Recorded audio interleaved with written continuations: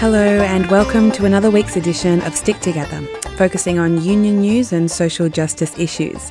Stick Together is produced in the studios of 3CR in Melbourne, broadcast nationally on the Community Radio Network, and brought to you by your local community radio station. I'm Sarah Mackenzie.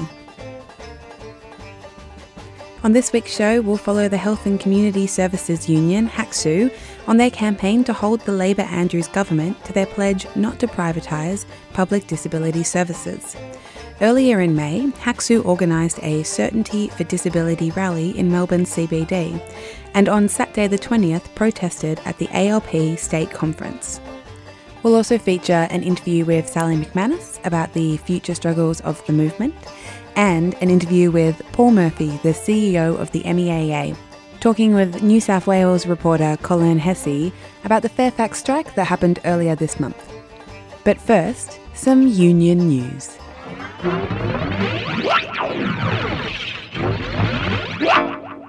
The Transport Workers Union has called for jail terms for employers who engage in wage theft from their staff.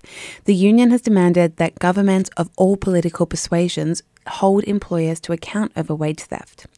TWU National Secretary Tony Sheldon wants a law change to ensure that wage theft by employers is made an offence.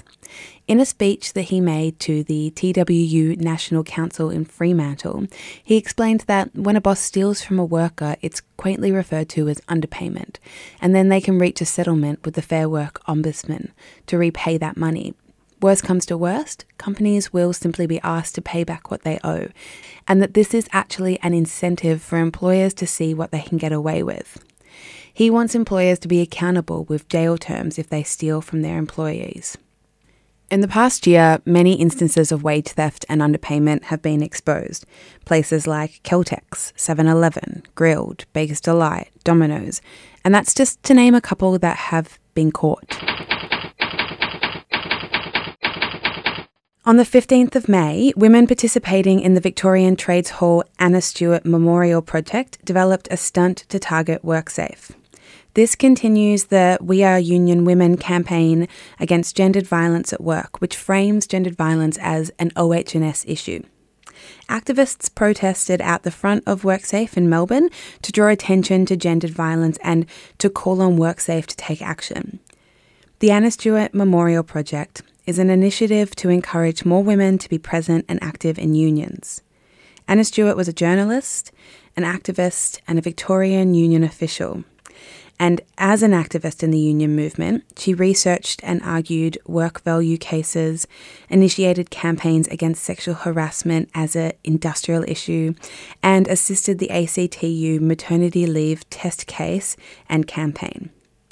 The Stop Gendered Violence campaign is drawing attention to the impact of gendered violence and sexism at work. More than 10,000 mine workers at the Freeport McMoran copper and gold mine in West Papua, Indonesia, have gone on strike. The dispute centres on job security amid ongoing concerns about job losses. In response to the strike, the company has sacked 178 workers, with the announcement that another 120 will soon be fired. The company is declaring it an illegal strike because of the mine's national strategic importance and has announced that the striking workers would be considered absent without leave.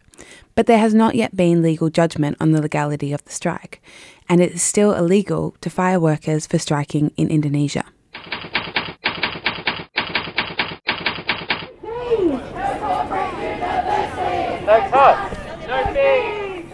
In response to the 2017 budget announced earlier this month, the National Union of Students held a day of action. Rallies were held across the country on May the 17th to protest the Turnbull government's plan to cut university funding, increase student fees and lower repayment thresholds. About 5,000 students and supporters joined the action. Last week, Stick Together's Matt Kunkel discussed the proposed higher education cuts in the federal Liberal government budget with National Union of Students President Sophie Johnson. If you missed it, you can listen to it on the Stick Together podcast. And if you'd like to show your support to the campaign, you can sign the Stop the War on Students petition at megaphone.org.au.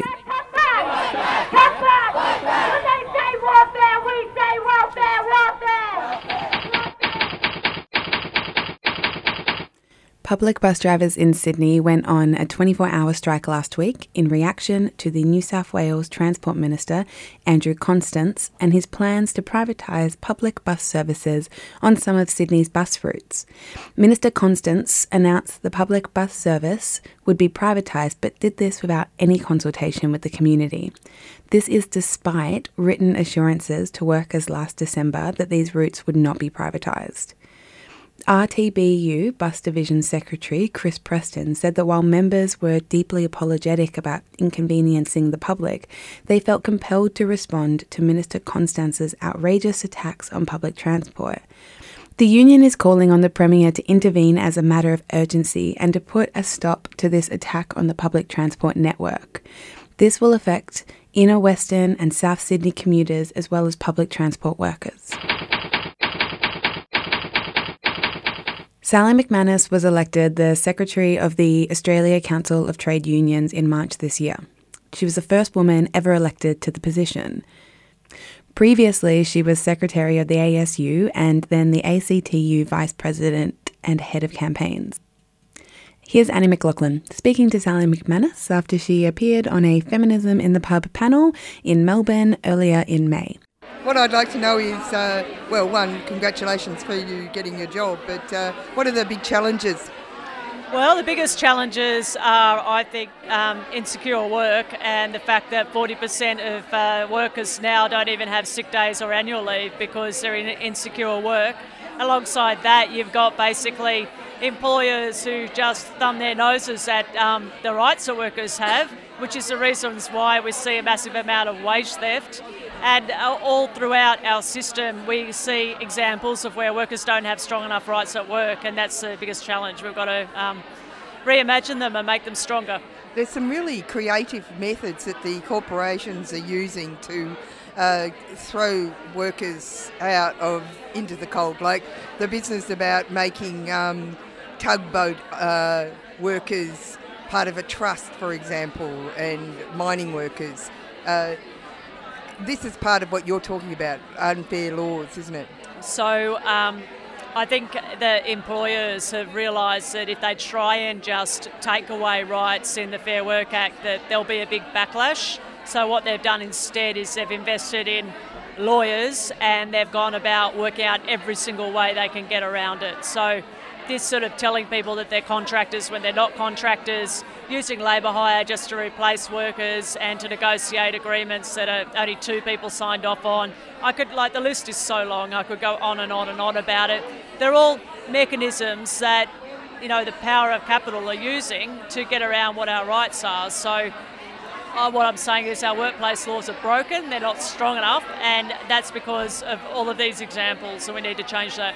Now, you just said that you believe in a change comes from the bottom. Can you expand on that? Well, there's nothing in the world that's brought about real change, real lasting change than people. And actually, it's simple at the end. It's just people deciding to stick together and to be unified and to all push in one direction. It's the most powerful thing in human history, always has, always will be. And I think that's the same if you look at small fights or little fights. If you look at what we've got to do in terms of changing the rights workers at work, there's going to be a lot of powerful people who won't like that. And the way to counter that isn't through just TV ads or just through from the top, advocating or negotiation behind closed doors. Essentially, it's going to be up to us to be able to build a movement of people that take on that power, because that's going to be the only antidote. And so, practically speaking, you're saying at workplaces people need to pass, The first thing people need to do is start talking about inequality and about power and about how some people in our society have too much of it and working people don't have enough of it. Once people see that that's actually what's going on, it makes sense that we need stronger protections and stronger rights in the face of that change. Then what we need to do is we need to point out all the different ways that our laws, our rights aren't working anymore. So every time an employer decides to casualise workforces, they lock out workers. I could go on and on. Wage theft that happens all the time. These are all examples. They're all demonstrating. Like Loy Yang, people losing cancelling enterprise agreements is another new way that they've found through their lawyers to do this. We've got to make the public case, and we've got to win the argument in the public that we need these changes in order to be able to build a movement. Thanks very much. Stick together. Yeah. Stick together. Yeah. Stick together. Stick together. Stick together. Stick together. Stick together. Stick together. You're listening to Stick Together on Community Radio. At 9 a.m. on the 10th of May, journalists at the Sydney Morning Herald and The Age walked back into work with their heads held high after a 7-day strike protesting the job cuts at Fairfax. An outcome from this strike is a Senate inquiry into the future of journalism in Australia. The MEAA, the Media, Entertainment and Arts Alliance, the Union for Journalists, has long called for the government to come to grips with the crisis affecting journalism. And this campaign, this strike, and the public support it received has definitely been a catalyst for the Senate inquiry. It's an inquiry that wouldn't have been established without the pressure from this very public campaign.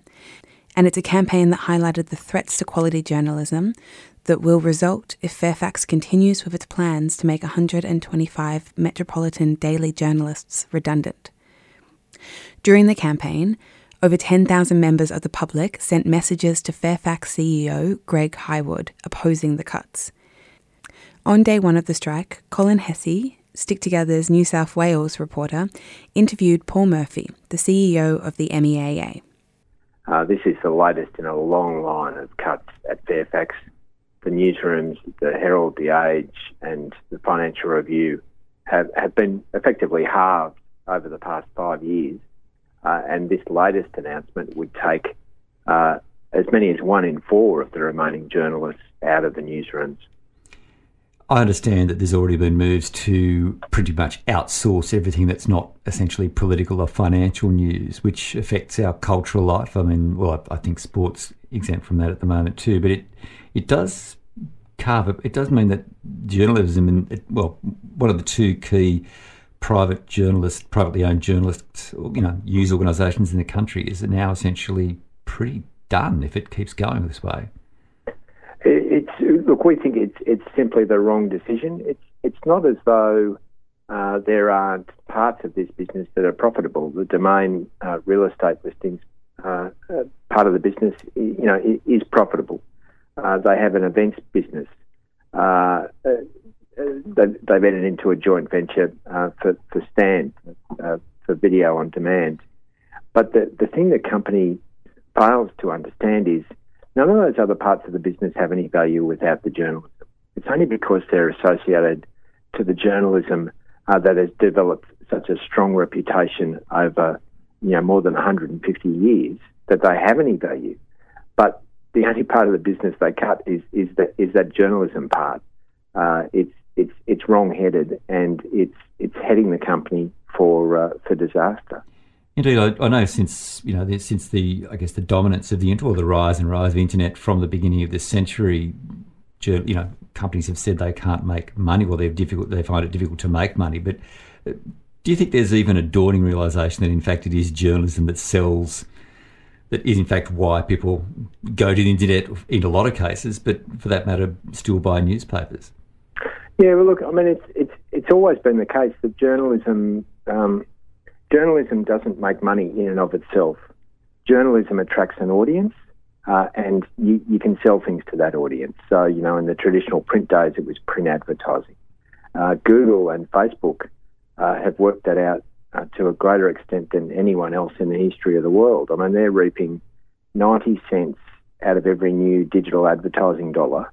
They're not spending a cent on journalism, but it's largely news stories that's driving that traffic through their systems, and as a result, all of that advertising revenue. It is a conundrum, Paul. I mean, what are you looking for? What's the Media Alliance looking for from Fairfax at this point? We want the company to seriously reconsider the decision that it's made and to grasp the reality of the situation the company's in and the media industry's in, because journalists are being made to bear the brunt of all the disruption and decline, but at the same time, the executives at the top of the company continue to take pay packets that reflect, the golden age of print advertising. Another $2.5 million in bonus payments directed to the Chief Executive, Greg Hywood, we read about in the Australian newspaper the other day. The bonus scheme for the top 3 executives in Fairfax, we estimate, could be worth more than $30 million, the share options that they have. And those bonus schemes are linked to cutting, to putting other people out of work, and particularly journalists. It's a funny way to measure performance, isn't it? It's quite perverse. And when you think that the cuts they announced yesterday is cutting $30 million out of the editorial budget, and at the same time, 3 people at the top of the company are looking to reap $30 million, it is simply wrong.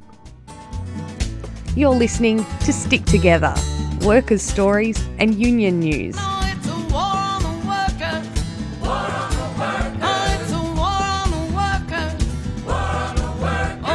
Broadcast around the country every week on the Community Radio Network. This is Sarah McKenzie and you're listening to Stick Together, brought to you by your local community radio station. When they attack disability, what do? Stand up, fight back! On this week's show, we're following the Health and Community Services Union, HACSU, on their Certainty for Disability campaign. The Andrews government has announced that they are seeking to privatise Victoria's public disability services. Last November, Stick Together covered a rally out the front of the Labor State Conference, which was organised by HACSU to protest the privatisation of disability services. Daniel Andrews addressed the conference that morning saying that as the NDIS rolls out, no one should be worse off, not clients, not disability workers. But HACSU maintains that people are worse off and that by privatising services, the wages and conditions of more than 5,000 dedicated disability support workers will be slashed. So again, HACSU has come out and protested out the front of this most recent Labor State Conference on May the 20th at Moonee Ponds Racecourse to demand certainty for disability, for families, for patients and for workers. I spoke to a couple of people at the front of the conference. My name's Patty Bradbury and I'm here because of my son Simon, who has an intellectual disability and he lives in a group home. He is very well cared for at the moment in a government group home, and I'm very concerned about the government's supposed intentions to privatise the group homes, because I just feel that the level of care and the quality of the carers will diminish with privatisation. I mean, it's inevitable because private organisations that run group homes, and they pay probably about a third less than what government employed carers receive, and basically you get what you pay for. My name's Mark Farthing. I'm a Senior Policy Advisor at the Health and Community Services Union, HACSU, working on the NDIS. So we're here today to protest the Daniel Andrews Labor government's decision to privatise Victorian public disability services. So these services, there's over 500 group homes in the state of Victoria. They service about 2,500 clients and they're supported by about 5,000 workers. On the 1st of December 2015, the Andrews government broke its word, saying that it was going to investigate which providers could take these services on, so code for privatisation. And since then we've been running a campaign, and we've been running a campaign with families, we've been running a campaign with our members saying don't do it, because the reality is that the non-government sector where these clients and these workers will go is underfunded roughly to the tune of about $32,000 per resident. That's under the current system. So there's issues with the NDIS pricing. It's even more poorly funded. And in a sector where there is labour costs amount to about 85% of a business, the only way you save costs is by cutting wages, cutting conditions, cutting qualifications, cutting training, increases to casualisation. And we've seen so many Senate inquiries, both at the federal level and in the state of Victoria, saying that these things are a big contributor to the high prevalence of abuse and neglect in the disability sector. So This government's trying to transfer some of the most vulnerable group of people into an underfunded sector, and there's going to be really bad consequences. My name's Barry Fitton. I'm a parent of a resident of a community unit for people with a disability. This is my son Michael. He won't say much, but he's got a lot of problems and he lives in the community. What is the biggest concern for you right now? Our concern is the introduction of private contractors into disability care sector. We have our own experience where my son was left one night as soon as he came home from his day placement. He was left sitting on his bed and he was found by a permanent staff member in the morning, still sitting in the bed because he's incontinent. Of course, there was urine because he's got an ileostomy bag. His bag had burst and there's faces all over the bed and he was shivering cold. And that was when they got a contractor in to look after him. And the whole problem being that there's no control over these contractors and they're not accountable. My wife then contacted the department when we found out. We only found out because a permanent staff member told us, did the right thing and reported it. We found out, we contacted the contractor and the contractor said they would counsel him, but they haven't done it yet. But don't worry, he won't be coming back to that unit, but he'll be going to another one, of course. Is there a significant difference in training and professionalism? Oh, yes. Well, what appears to happen is there may be some people that are competent who work for contractors, but the majority of the people are people which they appear to have picked up, tell them that they have experience and they haven't, and it's been found out when they actually come to perform the task.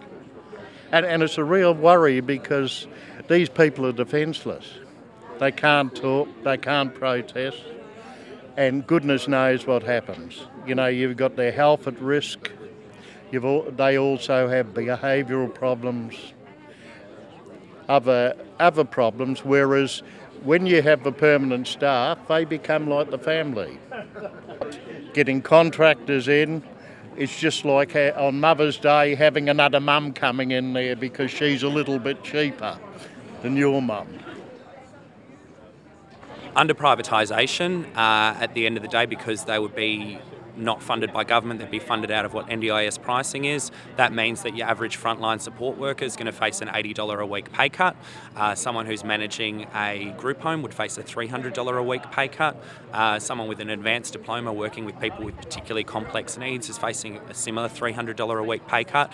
So the cuts are huge, and you're just going to see a lot of people with a lot of experience leaving the sector in droves. Part of today's rally was to ask Daniel Andrews for a meeting with HACSU. What's the outcome of that? Yes, so just yesterday evening, the Premier's office got back in touch with HACSU, accepting a meeting with HACSU and family members to discuss our concerns. Couldn't meet today, this is when we called for it, so we're going to be meeting with the Premier in a couple of weeks' time. The key thing that we're going to be asking with families is to give all public sector residents the choice to remain users of public disability services. The NDIS is all about choice. This government said that its decision about privatisation is about providing people choice, but there's no choice in privatisation.